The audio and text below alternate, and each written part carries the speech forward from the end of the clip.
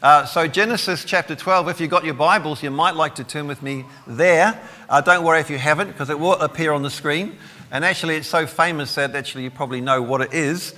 But it's Genesis 12, 1 to 4. It's a great passage. Here it is. And it's about Abram. And it says, the Lord had said to Abram, go from your country, your people, and your father's household to the land I will show you. I will make you into a great, what? Nation. And I will bless you. I'll make your name great, and you will be a blessing. I will bless those who bless you, and whoever curses you, I will curse. And all peoples on earth will be blessed through you. So Abram went as the Lord told him. It's a great passage, and it's great as well because it introduces us to a key figure in our faith. Now, of course, it's Abraham. Abram, then Abraham, and a few chapters on. He is, as some say, the father of our faith. He's the rock from which we're cut, as Isaiah says, and he's the one that God chose to begin the process of rescuing mankind. Actually, it's Abraham. And his life itself, if you know about it, is an amazing journey. Because here in chapter 12, when we first meet him, really he knows nothing much of God at all. He knows nothing. He's in the 12th chapter into your Bible, so all he's got is 12 chapters. He knows nothing about the rest of the Old Testament or the New. In fact, he really doesn't know much at all. But as time goes by, he will gain such a place with God that God himself will refer to him as Abraham, my friend. That's quite a journey. And for us to claim God to be our friend is one thing, but for God to say, Abraham, he's my friend, that's something other. That's a deeper thing. And so you can see this man, he takes an incredible spiritual journey. And if you track it over the chapters ahead, there's just so much you can learn. But even here in Genesis 12, when we first come across this guy, you know, there are things I believe that profoundly shout out to us today as we head home, as we continue our journey forward. And as we continue to seek for the breakthroughs that we were praying for last night. There are things that we can learn. So what I want to do in these last 20 minutes or so, it's not going to be long, 20, 25 minutes or so, is I want to just talk about three things from this passage that I believe God would send us back with. Three things. And actually they fall into two parts really. Two of them are things that we share with Abraham, what we share with him, and that should encourage us from the passage. And also one other thing that we have that Abraham did not fully have, but I believe is also hinted in the passage. So that's where we're going to go. I'm going to just pray again. This is my last shot to have a go at everyone before you leave. So I want to really pray that God speaks to us through it, as he has been speaking so profoundly before. Father, we want to start by thanking you so much for the camp that we've had so far. We praise you for the time just to draw aside as a people, as churches, as local families, as it were, to draw aside with you. And we thank you, Lord, for the profound ways that you have spoken to us over these days. And Father, we're so aware that we are on a journey as a people.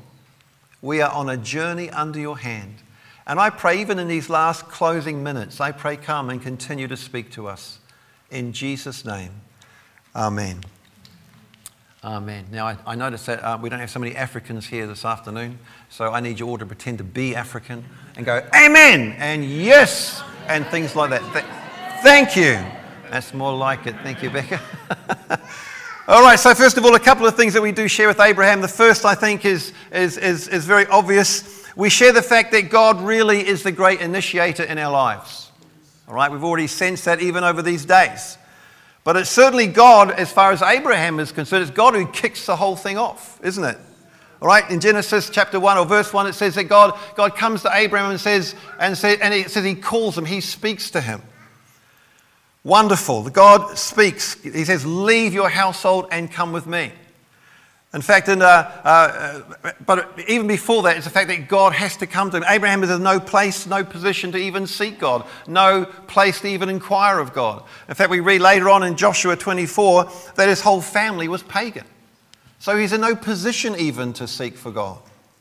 And yet God breaks in. The Lord said to Abraham, or as Stephen later on says in the book of Acts, it says this, the God of glory appeared to our father Abraham and said, leave your father's household.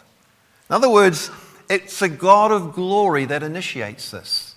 God begins it. And of course, that's how it is with you and me, isn't it? God is the great initiator of our lives. Ephesians 2 says this, that once we were dead in our sins. We were far from God. We were lost, as Peter says, we were lost in the futility of our forefathers. We were going nowhere, unable to reach out for God. But then Ephesians says, but because of his great love for us, God, who is rich in mercy, made us alive with Christ. In other words, the God of glory came to us. And so everyone in this room, you are here only because God has come to you.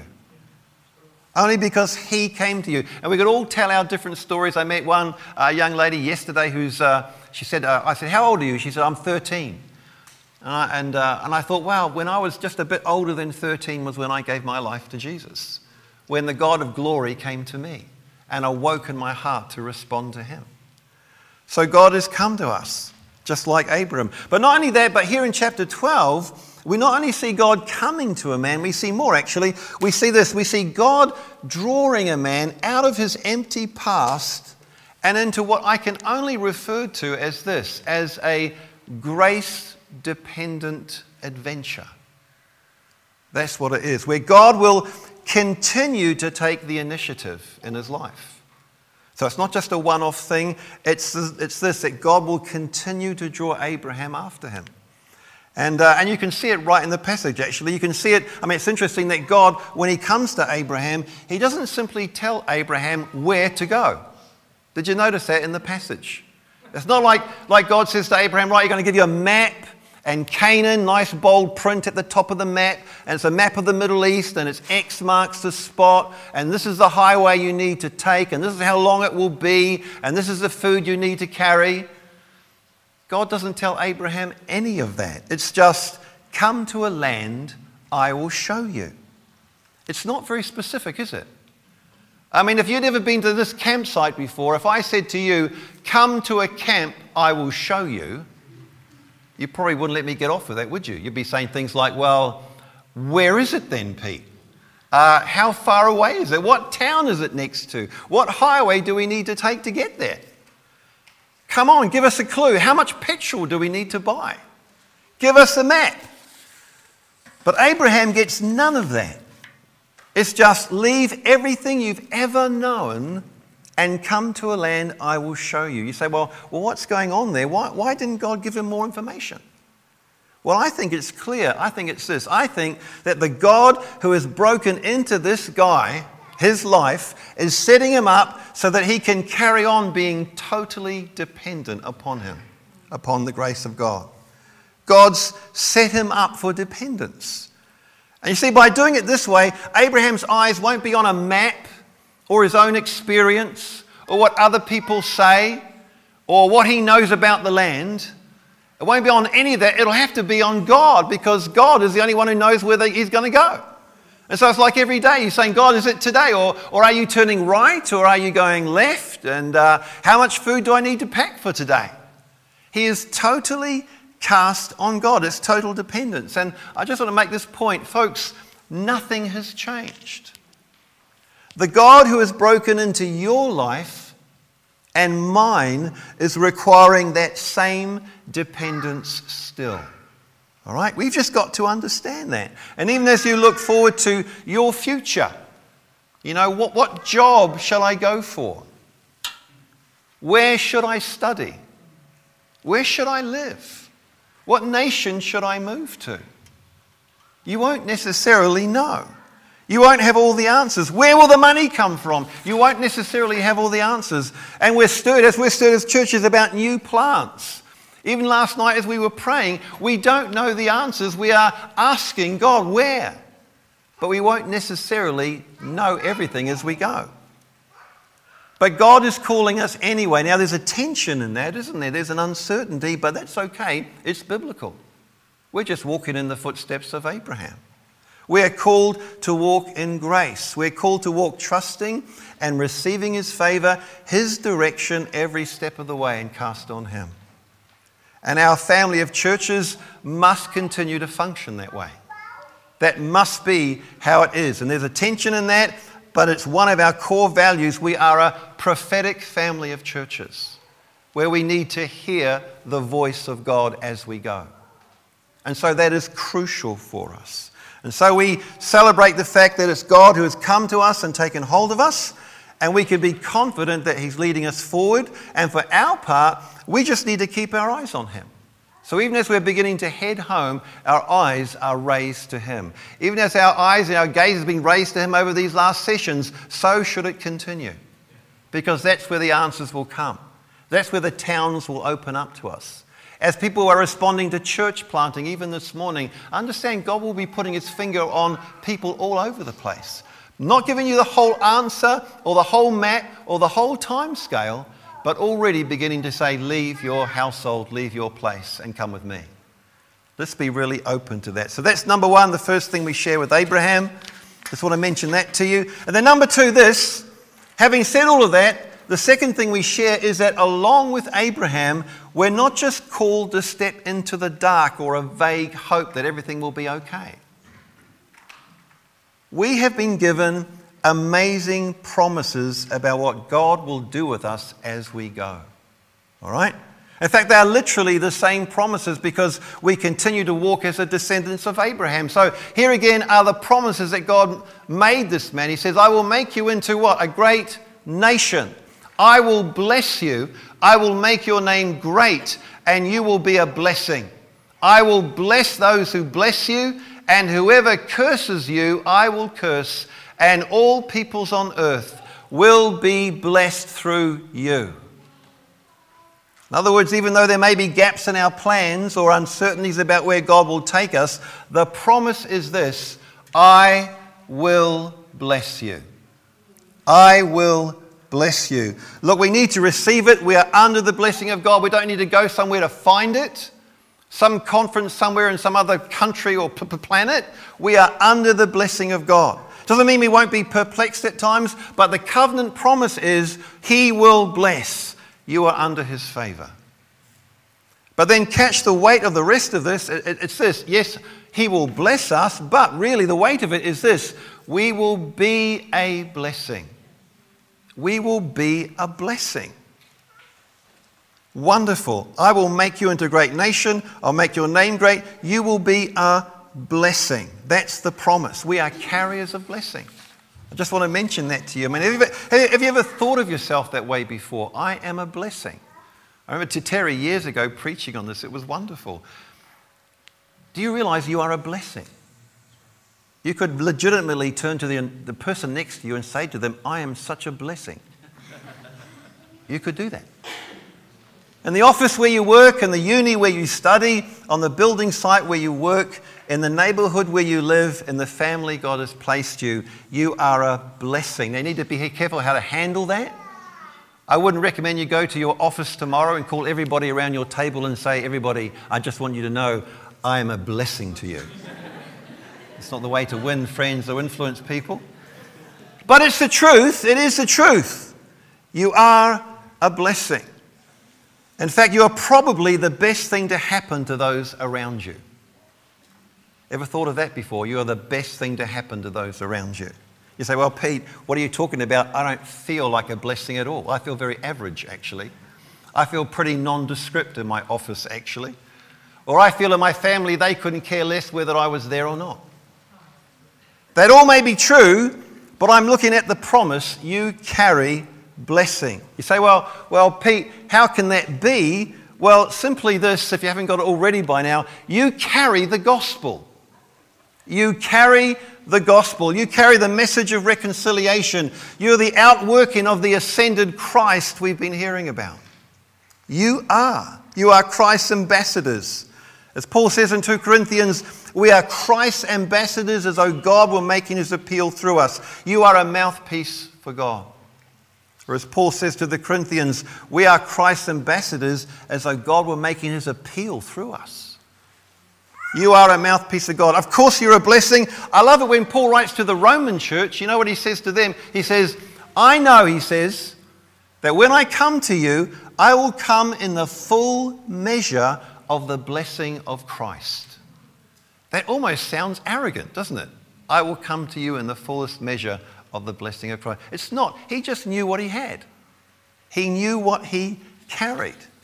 The way you live, what we say, how generous we are, how we behave, how we care, we carry the seed of life. Whether you appreciate it now or not, you are an incredible blessing. You carry the blessing of Christ. Can I just say, that is very powerful. That is very powerful. I know that in my own life, that's very powerful. For years, in my family, they didn't go to church, they didn't believe. I was the only one who believed for a long, long time. And they used to think I was such an oddball. I was a fanatic one. I was the one, they used to put it this way, "Oh, Pete, you gave your life to the church." And my older brother in particular would look at me and just scoff, really. He was part of an oil company at the time and saying, "What are you doing with your life?" And so they never really understood me, and they gave me such a hard time. There were times when they really went for me, really. And I remember my parents in particular, boy, they would give me a hard time. When I gave my life to the Lord that night, I remember I came home, and the first thing Dad said was, "Well, at least it will keep you off the streets." Yeah. Actually, it put me on the streets in a way they didn't quite realise, but they were very hard. But then over the years, things began to change, and at the end of their lives, 3 of them who are dead now all wept their way to the Lord. And I still remember my mum, who was so anti, so hard, so cynical. She's sitting on the end of her hospital bed in her last sickness, tears streaming down her face. And she said to me, "Thank you for introducing me to Jesus." And I thought, I was the best thing to happen to her. Well, I was. I think of my sister, who just days before she died, there she was, clutching my hand, weeping her way to God, repenting, coming to Jesus. I was the best thing to happen to her. I saw my father, who was very anti again, very self-assured, self-sufficient, as the end came, beginning to soften and soften. And then my dear friend Stuart, leading him through to the Lord. He was a blessing to my father. Best thing to ever happen to him. This is how it is. Your work colleagues, your unsaved family, look, they may not appreciate it yet, but you are the best thing to happen to them. So we go back with confidence and a sense of dignity and purpose. I felt as I was praying earlier and preparing this, I thought, there are some folks here, even this afternoon, and you're kind of afraid to go back because you know what you have back at home. Or you know what you're going to get tomorrow in the office. No, you are a blessing. You are a blessing. You need to hear this. Tim, when you go to Mozambique, you carry the fullness of the blessing of God. Sven, when you go down to the church plant and join the others down there, you have the fullness of the blessing of Christ. But look, it's not just you, it's actually bigger than that. God says, "I will make you into a great nation. All peoples on earth will be blessed through you." He's talking about a people, really. He's talking about the church. And so as the church, you know what? We're the best thing to happen to this country. We and others like us, not just us, other churches too, we are the best thing to happen to this nation. You won't read about it on stuff or catch it on the news, but it's true. We are carriers of the gospel, the source of life. And although there's thick darkness around, the glory of the Lord rises upon us. The ascended Christ rules through us. And his intent is that the church will come through in glory and power and presence. Amen? So as churches Redeemer, you are the best thing to happen to New Plymouth. You and other churches like you, you're the best thing to happen to New Plymouth. You may not think, well, we don't always feel that way. We feel so small. Or on a winter's Sunday, there we are looking at each other again. It's like, really, are we a blessing to New Plymouth? Yes, you are. You say, well, but we're so small. That's got nothing to do with it. I love what it says in Isaiah 51. It says this, "Look to Abraham your father and to Sarah who gave you birth. When I called him, he was only one man, and I blessed him and made him many." That's the blessing. That's the blessing. I think of those from Grace Church in Auckland. I know it's been tough, tough, tough. I just want to say to you, look to Abraham your father. I blessed him and I made him many. That's what we're holding on to. King's Church the same. We have promises. As we heard this morning, Christ reigns. So we step out and we follow him with confidence and trust. And so as with Abraham, God has broken into our lives, called us to be dependent on him, and he's loaded us with amazing promises to see more than we've ever seen. That's the facts. And here's the thing, and this is the last thing. As astounding as the things are that we share, there is still something in God that we have that Abraham did not fully come into or fully enjoy. And that something is simply this, and it will increase our confidence. It's this: we have a standing before God that Abraham did not have. We have a standing before God. We have a new covenant standing before God. The fact of the matter is we have a standing before God that no other Old Testament saint has. I love what a great Reformed teacher said, John Owen. He once said this: Abraham was the friend of God, David a man after his own heart, Enoch walked with him. In other words, an amazing relationship. But then John Owen says this, he says, but the way into the holiest was not yet open. In other words, the presence of God was still locked away when the temple was eventually built into a small room and nobody could draw near. So, though they had communion with God, yet they had not a boldness and a confidence in that communion. And that's really the difference. And what that means is this, that they weren't always sure of God showing up. There was uncertainty about it. Will he come to me today? Will I find him? Will he decide to reveal his presence to me? In Abraham's case, it was later on, he actually built altars, stones, where God had met with him, so that when he journeyed further on, he could always journey back to those places in the hope that God would turn up. But it wasn't confident. A lack of confidence, even some fear. What if God doesn't turn up? And even occasionally, what if he does? And we know there are times in the Old Testament when he does turn up, it can be terrifying. But through the new covenant, that's all changed. Hallelujah. Through the blood of Christ, which thoroughly cleanses us, we now have full access anytime and all of the time. In fact, we are commanded to come. And so it says in Hebrews 10, since we have confidence to enter the most holy place by the blood of Jesus, let us draw near to God. It's a command, really. It's come. There's no uncertainty here. Come. The way is open. In fact, more than that, the very nature of our relationship has changed. No longer is God far off, uncertain, transcendent. He is all that, but he's no longer inaccessible. He is Abba Father. He is Father. That's a radical change. I love it in John 16, Jesus says, the Father himself loves you. John in 1 John, it says, he bursts out with, how great is the love the Father has lavished on us. And just understand this, he's not Father in name, he's Father in presence. Father in presence, and that's unique to the New Testament. Romans 8, the Spirit himself testifies with our spirit that we are children of God. He is Father within us now. And that's a crucial difference to the Old Testament. Now, not only can we approach God freely as a Father, but we approach him as God who is within, God who has come near. And so we don't have to hunt for altars and temples because we are the temple of God. The Spirit lives within us. I love a quote at the moment from Tim Keller. He writes this: the same divine glory that would have been fatal to Moses on contact now comes into the hearts of those pardoned by Christ. We can have hearts to praise, sing, and pray to a God with a joy and reality that neither David nor John the Baptist could know. God will not merely build us a house, folks, God will make us his house. And that's the difference. He will fill us with his presence, beauty, and glory. That is the new covenant. Hallelujah. And so Paul can actually say to the Ephesians, be being filled with the presence or with the Spirit of God. That's Abraham could never truly say. Again, as we turn our sights towards home, as we look ahead to all that God is calling us to, understand your calling now. Understand your standing now. Jesus says in John 8, Abraham rejoiced at the thought of seeing my day. In other words, he longed for what Jesus would bring us into, the intimacy, the confidence, the presence. Abraham longed for it. Folks, we have it. we have it. And I guess the main point I'm trying to get across as we go now is simply this.